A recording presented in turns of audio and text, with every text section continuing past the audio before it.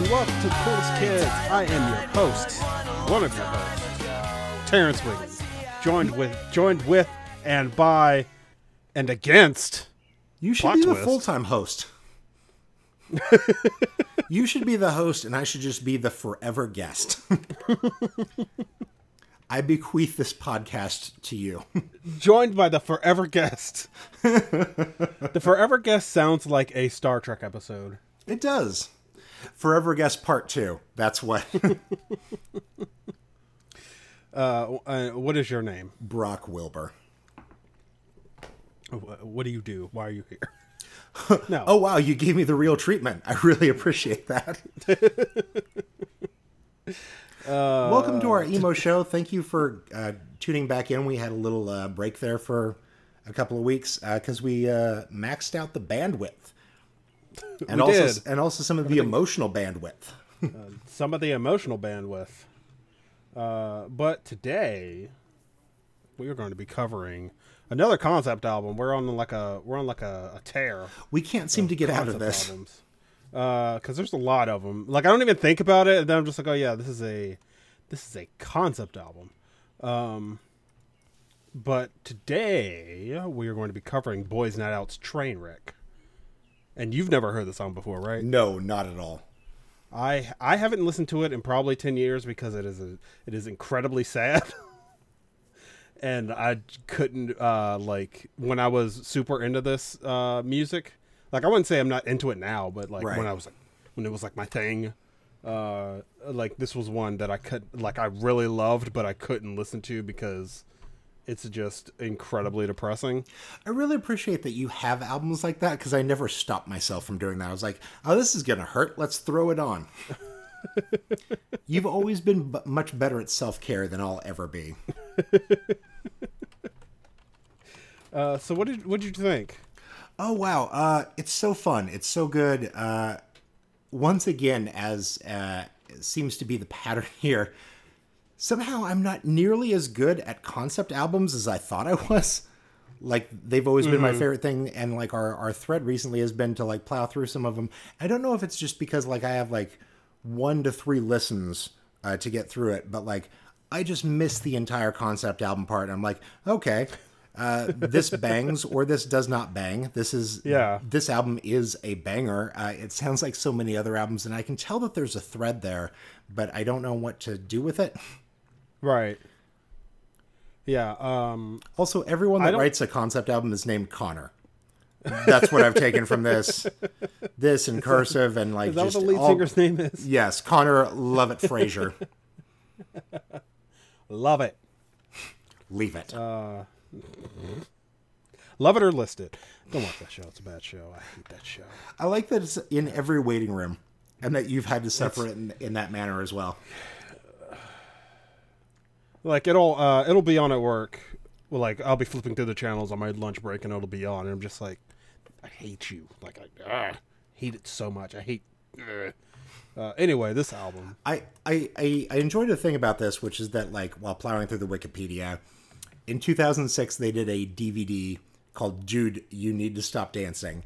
And I was home this week, and I found just like a whole shelf of like old concert DVDs I have from bands of this era. And it was the reminder that like, oh yeah, this was just before YouTube hit. So it's like, okay, I've got like 2 different Blood Brothers DVDs of them in early stages of their career, like, doing shows that aren't particularly good, but this was the only way I could engage with the live experience at that time. And then it's like that terrible Deftones thing I told people about before on our Deftones episode and things like that. I was like, oh, there was a very like clear point that sort of DVD live show thing fucking died forever.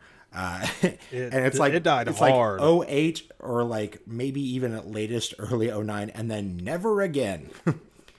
No mid-range band can put out a thing, and Hot Topic isn't going to carry it. Because it was very, like you said, it was very short because, when you said YouTube, it was just around the corner. Right. And DVDs still weren't, like profitable to sell for small stuff. Right. You couldn't do a short run of, like, 1,000. Right. So you would get like Warped Tour made DVDs for a few years, and it's just like, why would I ever want a Warped Tour DVD?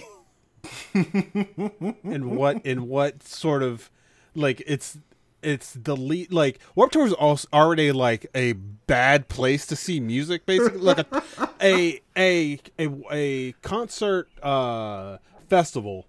It's kind of a terrible place to see music because it's not just your band playing, like the band you want to see is playing. Right. It's 4 other bands playing, and you could kind of hear them in the distance. It's like somebody's also making music, like also listening to music while you're trying to listen to music. Like when another car drives beside you, right, and they're playing their music louder than yours, and you're just like, I'm gonna get out of this car. I'm gonna kill this guy. And I need him to understand this. If he doesn't turn down whatever shitty new metal he's listening to right now, I can't deal with it. So speaking of System of a Down and Incubus on tour this summer together. Why? What year is it? It's now. It is the year of our Lord, hell year. Yes. System of a Down is one of those bands where metalheads were just like, oh man, they're doing politics. We're going to get angry about politics now, but it's like the most sort of like milquetoast, angry about politics music. It's like along the same lines as Rage Against the Machine and stuff, where it's just like, we're white guys, and we're, even though they're not like white. Right. But it was like, it kind of it like the people who listened to it, it was always the same kind of white guy who had the same like faded Tool shirt that he had bought 10 years ago. But not then. That was year one. I will always forever give them credit for like introducing me to the idea of how fucked up mandatory minimum sentencing for drug use was. But that was on the Toxicity album, where they just explain it in the middle of 2 different songs. So it's unavoidable. Like if you learn the lyrics, you have to learn to sing along with just some facts. But that album also includes like Manson's opinions on like science and the environment and things like that. It was like, oh, you took on like a Bono level of politics here. Every song is a different thing. If you'd focus just a little bit more, but so I get it. Like, but they also did give me something, and I was that kid. That's fine. I'm not going to run away from that. I don't know. I just kind of got exhausted by the sort of like, even before I was like, politics, like let's talk. I'm still not like, let's talk about politics. You'll never be that guy, Terrence. No, I will never ever be that guy. But before, I was just like more willing to like look into politics. I was just kind of tired of just like, it felt like Reverend Lovejoy's wife on The Simpsons, when she would go, won't somebody think of the children? Like that's the kind of politics I felt was coming from this sort of music, right? And I was just like, yeah. But also, like, and again, to stick up for them, like, of everyone that was in that family values world, like, at least they stood for something. Like, what was Stained doing? Yeah, you know. If Outside by Stained was about, like, prison reform, yes. I don't even remember how that song goes now. Inside you're ugly like me. I am Aaron Lewis. I can see through I can see through, see your true colors. There you go. I'm on the hold up your lighters, everyone. Put your lighters. I just realized if you pitch down Aaron Lewis, he sounds exactly like the guy from Godsmack. Oh, absolutely. I just realized that. Man, Godsmack is awful. They're on tour again too. I keep having to hear Godsmack because one of my favorite YouTubers... it's just the worst start of a sentence. One of my favorite YouTubers is doing a retrospective on the Prince of Persia games. Oh, God. And in the advertising of... it might even be in the actual game, but in the advertising of Prince of Persia: The Warrior Within, they play "I Stand Alone" by and he keeps putting it in the video, and I keep having to hear it. And when I worked at GameStop, my first job was at GameStop in 2006. They were advertising that song Not 2006. How old? No, what They year were is it? advertising 2004. that song. They were advertising the game with that song, Right. And like every 30 minutes, you would just hear, stand alone, and I'm just like, I can't do this anymore. And it was like a quiet Saturday morning, and you were just like, get the new Pokemon, it's on your Game Boy Advance, and then it'd just be like, I'm like, I'm gonna die. I feel like 2008 to 2014, that was replaced by any Muse song. Mm-hmm. Most likely something that talks about the resistance, but also aliens. Right. So is Muse just like a line back from Tom DeLonge? God damn it. Anyway, this album. We're going to do this thing again. I unapologetically love Muse. I will see Muse every time they are anywhere near me. Fuck, I love them so goddamn much. But with each progressive album, as I believe was summed up in a Something Awful review of their Black Holes and Revelations album, they're like, imagine shoving a Fabergé egg up Freddie Mercury's ass. This is 10 times more extravagant than whatever would be shat out there. And I was like, you know what? Yeah, that's right. It just, it builds each time, and it gets weirder each time. And each time I'm like, no, go back. Go back to what just you were. Take a step back. Yeah. Like when I've never sought out Muse. I have friends like you who enjoy Muse, who like they really like Muse, but I never got into it. When I was working at the radio station, they played a lot of Black Holes and Revelations, whatever that song that came on a lot, and I was just like, which is technically and sonically exactly the same as Toxic by Britney Spears. It's not even a joke that it's like basically the same sound file, which is a compliment to Toxic, I think. But it just never did anything for me. Like I didn't hate it, but also I was just like, I don't care. And then I saw the cover for Drones. Was that the last one that came out? Yes. And I'm good. I'm good. No, I'm fine. It's just like a guy with a remote controller head controlling other. I'm just like, yep. Okay. All right. What if we did a metaphor, but it wasn't even a metaphor? It was just exactly what it was. Like you've watched The Simpsons? You watched all of The Simpsons, didn't you? I did. Do you remember that episode where Bart, Nelson, Milhouse, and Ralph started a boy band for the army? Yes. And the guy was yelling out the window, or he was like, there's three forms of subliminal suggestion, and he was just like, there's liminal, subliminal, and superliminal. And they were like, what's superliminal? And he like yelled out the window at Otto, who was like, hey, join the army. And he was like, okay. And like that's what that is. It's superliminal advertising. Superliminal Black Hole is a Muse song waiting to happen. We've brought this up on the show before, and this is actually my line into Muse, was that like it was back in that time where you would download MP3s and they were mislabeled. So a lot of my first Muse songs were labeled as Radiohead, and I was like, why does this song like fucking kick? And then the rest of these songs by Radiohead are so sad and bad. Why does this song sound like Tom York actually woke up? Oh my god!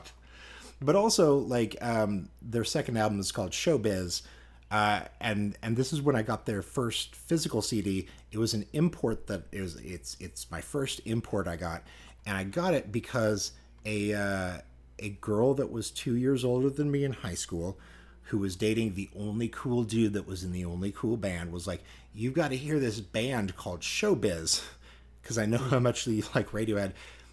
It was the album name, but I was like, all right, I'm into this because I don't know what this band is. And I was like, Muse? God damn it. Even in 2001, I was like, you tricked me, Muse. you got me here via my friend Amanda. I don't know. There are so few bands left that do a very visual show that every time I will buy a ticket. Like The Faint, anytime they come through, always get that ticket. Muse will always do the same. But each time, it can vary between how much or how little I'm super into this, but also my parents love them. So like the last time I went to see them a year ago, it was really great. My parents, my sister, her husband, Viv, we all went. But also, 30 Seconds to Mars opened, which meant that I had to see that dude. And it means you had to see the villain from Far Cry 5. Holly Green has a tweet about how... I saw it. how everyone is just ripping him off in video games right now. And I was like, yeah, that's actually the realest thing. Yes. Yeah.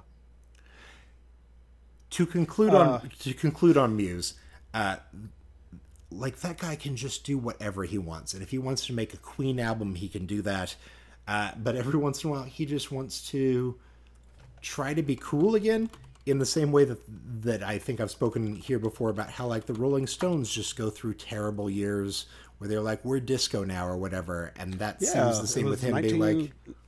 It was 1970 to like now. Yeah. I hate the Rolling Stones. Anyway, continue on with what you were saying. Oh, and also, like, I met them very early in my time in Los Angeles and got to, like, sound check with them on a song, and I was like, oh, this is, like, the coolest, biggest thing I'll ever do. I like them. They're fun people, and it just... The absolute best thing that you can do if you don't like Muse is that in Europe, the daily morning shows still have musical guests, and they will have them on, but they still just play backing tracks and just let bands pretend to be doing this. This is in 2015, 2016. And so for a decade now, Muse has been in that position.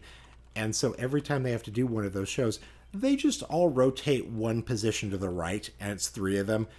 So the drummer pretends to be the lead singer. He cannot sing at all, and the lead singer cannot drum.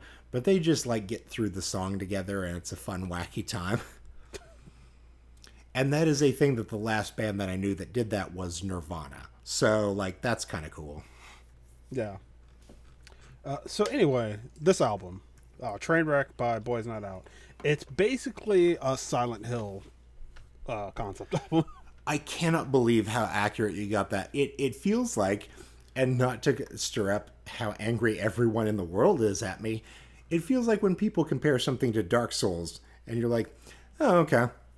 It probably won't be that. When you were like, this is like Silent Hill, I was like, that is like saying something is like Lovecraft. It's probably not that thing. I was like, no, it's literally like it's 10 seconds in, I was like, yeah, Terence. I didn't even realize it until I suggested it to you. Like when you were like, hey, what album should we do? I was like, this one, and I was trying to describe it, and I was just like, and I was thinking about it. I was like, oh, it's literally like it's Silent Hill. Like if it's like a side story to a Silent Hill character. Or the main story, it starts out by being you can't believe this narrator. Also, a woman is gone, and it's just like, okay, well, that's all that. And the music is kind of the same. Right. It's so the story of the album is a man, he has some sort of infection that like gives him these violent, horrible nightmares. Right. And in the midst of one of these nightmares, he suffocated his wife in her sleep, or while they were both sleeping. And like, so he becomes like catatonic, and like it starts off with the doctor like recording like what is happening. Right.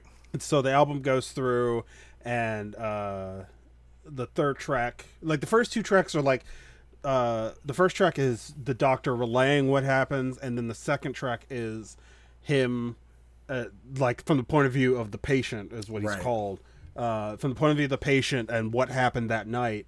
And then the third one is when he calls the ambulance, and he starts to cover the house in perfume, like her perfume, to remember her. And then I'm reading on Wikipedia. Right. The fourth track is the doctor trying to convince judges that he should be sent to a mental hospital instead of sent to jail. And then the guy tries to plead with him that the hospital is actually making him worse. So the doctor's just like, okay, like if it's really that bad, like we'll let you out. Right. And so he puts him back in the pot, like he lets him go about his life, and like the song mentions how everyone is just like, wow, he's already back to work.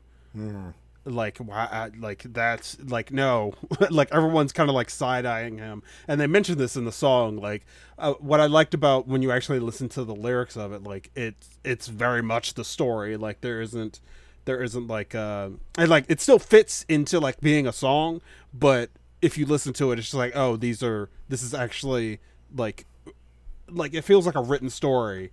Like if you actually listen to it instead of just being like lyrics to a song, if that makes sense. Right. And so he goes back to society, and then he's so overcome with guilt that he cuts off his hand so he won't kill again. So he goes to the hospital, and they give him drugs, and he starts hearing his wife's voice in his head, and it like starts playing a song.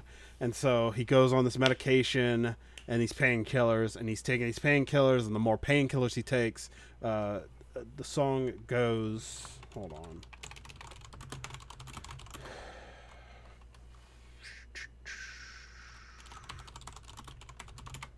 The lyrics in the song go, one pill to get me through the day, but I take two anyway. When I take 3 pills, the song begins to play, because he's basically taking more and more drugs to hear, because like when he's taking the drugs, like the song starts playing and he hears his wife, he feels close to his wife again, even though she's dead.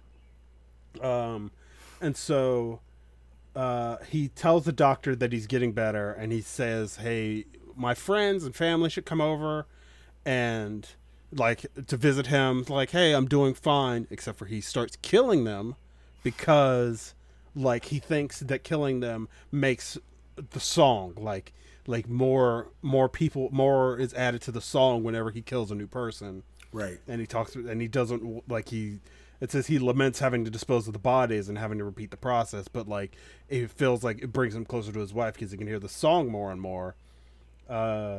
So like he basically locks himself inside his house after all this is done, and he's just kind of like basically just drugs and alcohol all the time. And his final decision is that basically his wife, in a dream, his wife tells him that he needs to kill the doctor because that is the last part of the song that needs to be there. And so the last 2 tracks are, one is from the perspective of the patient, and one's from the perspective of the doctor. And like the patient calls the doctor over, but he plans on killing him, but he's so like messed up on drugs and not eating and alcohol and all this stuff. And then the last track, Dying, is like the first minute is from the perspective of the patient, and he is like the Healing, which is the song before Dying, like it has this sort of upbeat sound to it, and then it immediately cuts into Dying, where it's like the lead singer is singing normally on Healing, and then when it gets to Dying, he like becomes like this like sort of downtrodden sounding noise, because it's actually from the perspective of the doctor listening to the patient, and the patient is clearly has like nothing left in him, and he's completely lost. And they talk about how the infection is spread up his arms into his legs, up into his from his arms up into his neck and to his brain, and like the doctor says there's nothing like he can do for him anymore, and whatever the infection is finally like taking him over. And the doctor talks about like the house smells like dead bodies and rotten food, and there's perfume everywhere, and like medicine and alcohol bottles, and it's like it just sounds like a Silent Hill. Like this would be the end of a Silent Hill game. Like this is what have happened this is the bad end for Harry, or for James in Silent Hill 2. So what's so interesting about this album is that it is a concept album. And I think you can tell this from the string of things that we've done. This one is like about a real set of situations. Right. Like nothing, there's no magical bicycle that wants to drink somebody's blood, but there's also nothing that's fantasy or like there's a king or something. And even within the weirdest parts of this, it's based in the reality of like okay, here is somebody struggling with a thing. And there are very few concept albums outside of like a cursive thing that's like, here's my divorce. Yeah. And this is such an interesting middle ground where it's like, okay, we're doing mental hospital, but we're doing it in this way, and that's not even the focus so much as this guy getting in and out of that, and sort of this conversation between a couple of like really reality bound characters, and then it just distills down into these songs, and that's so interesting. That's so much more interesting to me than anybody else doing this sort of like, what if it's like an 8-album, I don't know, Lord of the Rings, but it's just about us. And we want to be queen, and our name is My Chemical Romance, and we deserve to be hated. Yeah, that like it's one of the reasons why I could never listen to this album, is because it's like not there's nothing fake about it. Like it's very like on the nose. Like there's not like this represents this and this represents this. It's just like no, choking on my own spit. It's Weird. just like no. I almost died in my chair yelling about how did Terence die? Oh, you know, choking on his own spit like an idiot. You know. You know, he talks too much, so eventually. I love you so much, and Viv loves you so much. Please don't go this way. don't die by his spit. He had so much spit in his mouth. And then there'll be PSAs for like, hey, don't talk so much. When you talk, it's like Jessica Chastain comes out on an NBC and she's like when people talk, it creates saliva. Oh God! When there's too much, you can choke on it. Try not to choke. Try not to talk so much. The more you know. Is this what Zero Dark 30 is about? Exactly. No, this is actually what Miss Sloane is about. So I don't understand that reference. It's a Chastain reference. I figured that, but I don't even know what Miss Sloane is. It sounds like a slur, not like a Miss Sloane. Miss Sloane. Oh, you kind of cut out for a second. I thought you said Miss Sloane, and I was just like, "What is Miss Sloane? What is Miss Sloane? What is Miss Sloane? Miss Sloane. Okay, I understand. She's in like 7 movies coming out. Right. Anyway, so Miss Sloane was also it's a movie about her being like a lobbyist, and it was the first time that I realized like, oh, Aaron Sorkin is a genre, not a person. Like anyone can make an Aaron Sorkin movie if it's based in DC and everyone talks fast. Everyone talks fast and a lot. It's like, and yeah, it's almost like it's like Wes Anderson. Wes Anderson is a genre. Yes. The Coen brothers are a genre. We should just make a movie where people talk fast, but in front of like really interesting wallpaper, and then we'll just bridge the two. We can have a movie that everyone talks a lot and talks fast, but it's like set to the shins, and it could be Zach Braff, Aaron Sorkin, and then movies can be done forever. We're trying to Thanos movies. we're going to be done with movies. We're trying to hit the end point on that, and then we'll hit the end point on games, and we'll be done. This is so interesting, and this is also like, correct me if I'm wrong, this is their only concept album? I believe so. After this one, they had one more EP that they did like last year when they sort of got back together, and like the Wikipedia for this band is so interesting because like, over the years, they just keep using social media to be like, hey, we haven't broken up. We don't hate each other. We're just taking a while. And then at one point, they posted a tweet that was like, new album sounds like shit. And then a few days later, they were like, there is no new album. But if we did have one, it would sound very poor at this point because we're bad musicians. And then it takes off for a couple of years. And every once in a while, they're like, we're doing something. And then in 2016, they did like an EP full album. And when I was looking that up, I hit a thing that is becoming a problem here regarding doing the podcast, which is that we're in this sort of like spring period where a lot of these vinyl companies are putting out like, hey, we got the Academy Is album or something. And I'm like, I haven't heard that yet, but I know we're going to hit that on the podcast at some point. And we should actually do that next. Will I be sad that I don't own it when we get there? And so no, you won't. Not the Academy Is. Like, I really like that album, but that's not like something you need to own on vinyl. Yeah. And it is a good like spring summer album, but it's not something you need to own on vinyl. It's actually the best album. It's a lot of like sophomore albums from bands that I don't know, but I know we're gonna get to. And I'm like, god damn it. Yeah. So you were mentioning like concept albums of like Cursive. Cursive is like the closest thing you'll find to something like this. I needed the libretto for this. I needed from like first track onward. It's like, okay, here's the patient and here's the band, and like that was out there. Like it was important to have that.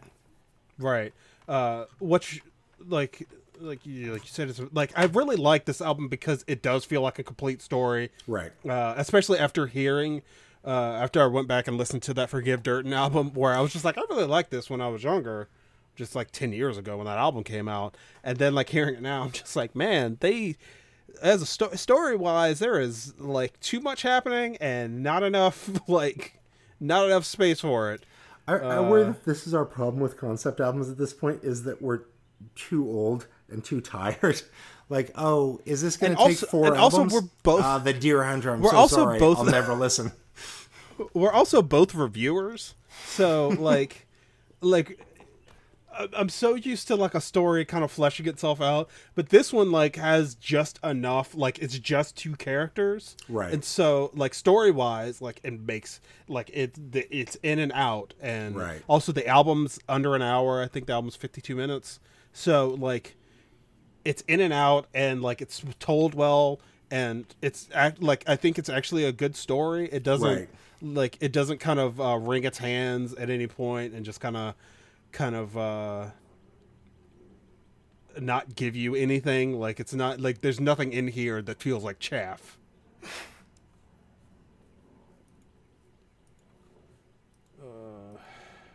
Yeah. I do like that you brought that up, because earlier today I was thinking about it on the same terms. I was like, oh, I haven't revisited like a lot of the music criticism that I grew up with, but I want to, because I know that in my head now I'm like, oh, there are critics that knew, like,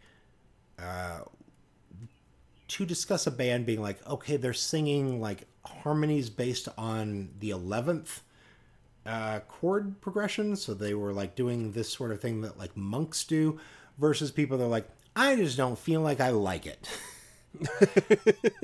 And, like, I've been thinking about that a little bit lately in terms of, like, video games and stuff. It's like, oh, there is a difference between the people that make a thing at least in their spare time versus like people that do not, and how they react to a thing. I was like, oh, like I did so much like bad music criticism early in my life, but like that was better than my video game criticism, because at least I'd recorded albums. I knew what it was like to be like, the reverb is bad. Versus being like, the UI here, I don't understand what they were doing in Unity. I don't know what any of those words are. I still don't. So yeah, there is a, I don't know, music and, well, like anything kind of feels weird to review, because like it can be personal, but also again, like I feel like if you can express yourself in a way, what that's not just like, this thing sucks, I hate it, then you have something there. But And this isn't to deviate from the album we're talking about. This feels very based in this. It is. Yeah. It is, for what it is, very based in the limits of the songs. It is an album you can enjoy without having to know the meta narrative. Right. It's really interesting and fun, and obviously like well recorded. But also just something that I'm like, I've never even heard of this band. So it's like, where did this get lost in the discussion of these bands? Like, from the Wikipedia, I'm like, okay, they opened for a couple of people on a couple of tours, and that was the end of it. And I feel like that's an endpoint that we hit with a lot of bands on the show. It's like, I don't know, they like opened for somebody fun for a year, and that was the end of it. And it's like, yeah, that's the sustainability that they had, and that's why you found their album in some sort of bargain bin somewhere. Hey, I'm looking at the Wikipedia page, and they went on the Nintendo Fusion tour with Fall Out Boy, Motion City Soundtrack, The Starting Line, and Panic at the Disco. And I was just like, who put that tour together? It was just like, you know what we need on this tour? Boys Night Out. You know that really depressing album that they made? What if we had it play in front of Fall Out Boy and Panic at the Disco?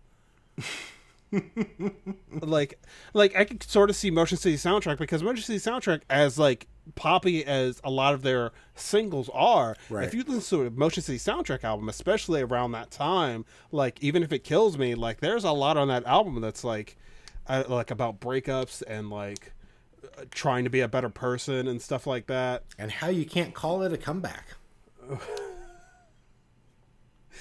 But like, I don't know, like The Starting Line, I like one of their albums, but like they're not the band that you pair with Boys Not Out, especially, or like Panic at the Disco.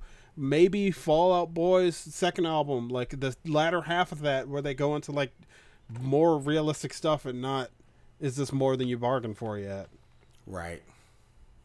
We gotta do that album too, because I like that album. Fair enough. I don't like Pete Wentz, but I remember signing up for the Fueled by Ramen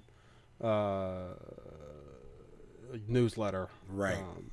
And Pete Wentz sent out a picture of his dick, and I was just like, thank you. That was exactly what I wanted in my inbox. Pete Wentz, thank you for... I love how many times it's come up on the podcast now. That's the only thing I've ever... I hate him. Not for that. I mean, it's one of the things, but it's just like... Not for that, though. Why did you... He just seems like he just makes bad music.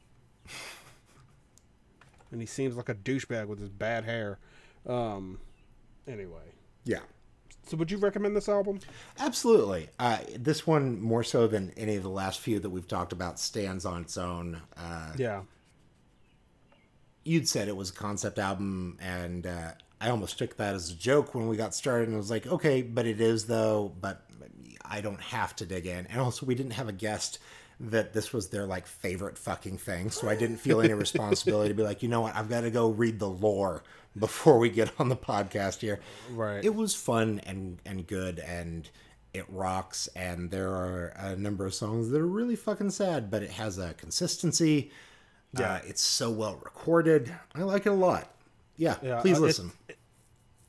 It was like, it came in a certain time, because this album came out in what, 2006, 2005, and it was around the time of bands like that were like kind of bridging the gap between like that post-hardcore and like before like post-hardcore became that weird like A Day to Remember pop punk influenced post-hardcore, and like after emo, like sort of second wave sort of came and went. This is like the pre-musical theater of like a Panic at the Disco. Right. And it was like, but when it was still a band.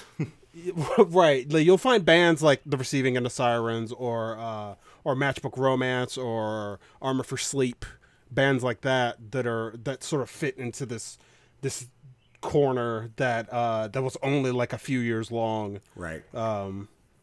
So yeah, I really like this album. One of the things I did like about it was how like when he did scream, when the guy, whoever was in the background screaming, it was never like just him screaming lyrics. It was like a part of the story. It was always like when something got intense in the story, that's when like the weird stuff would come along. It wasn't just like some guy screaming. which I thought was a neat thing. And that's all I have to say about that. That's all I have to say as well. If I had a piece of paper, I would throw it like at the end of the Weekend Update. And that's the end of that tale. Just one more thing. That's Columbo, but... I'm Brock Wilbur. I'm at Brock Wilbur online. Terrence, where can people find you? I know how to end a show. I know you do. I'm at the Black Nerd, and both of us are at Coolest Kids Pod. And I have another podcast called WWCI Podcast, which is Twitter, but it's called whatever we call it. And Brock has another podcast called Missouri Loves Company. And you also have Carrying Into the Void. Sign us out. Cool. Thank you, everyone.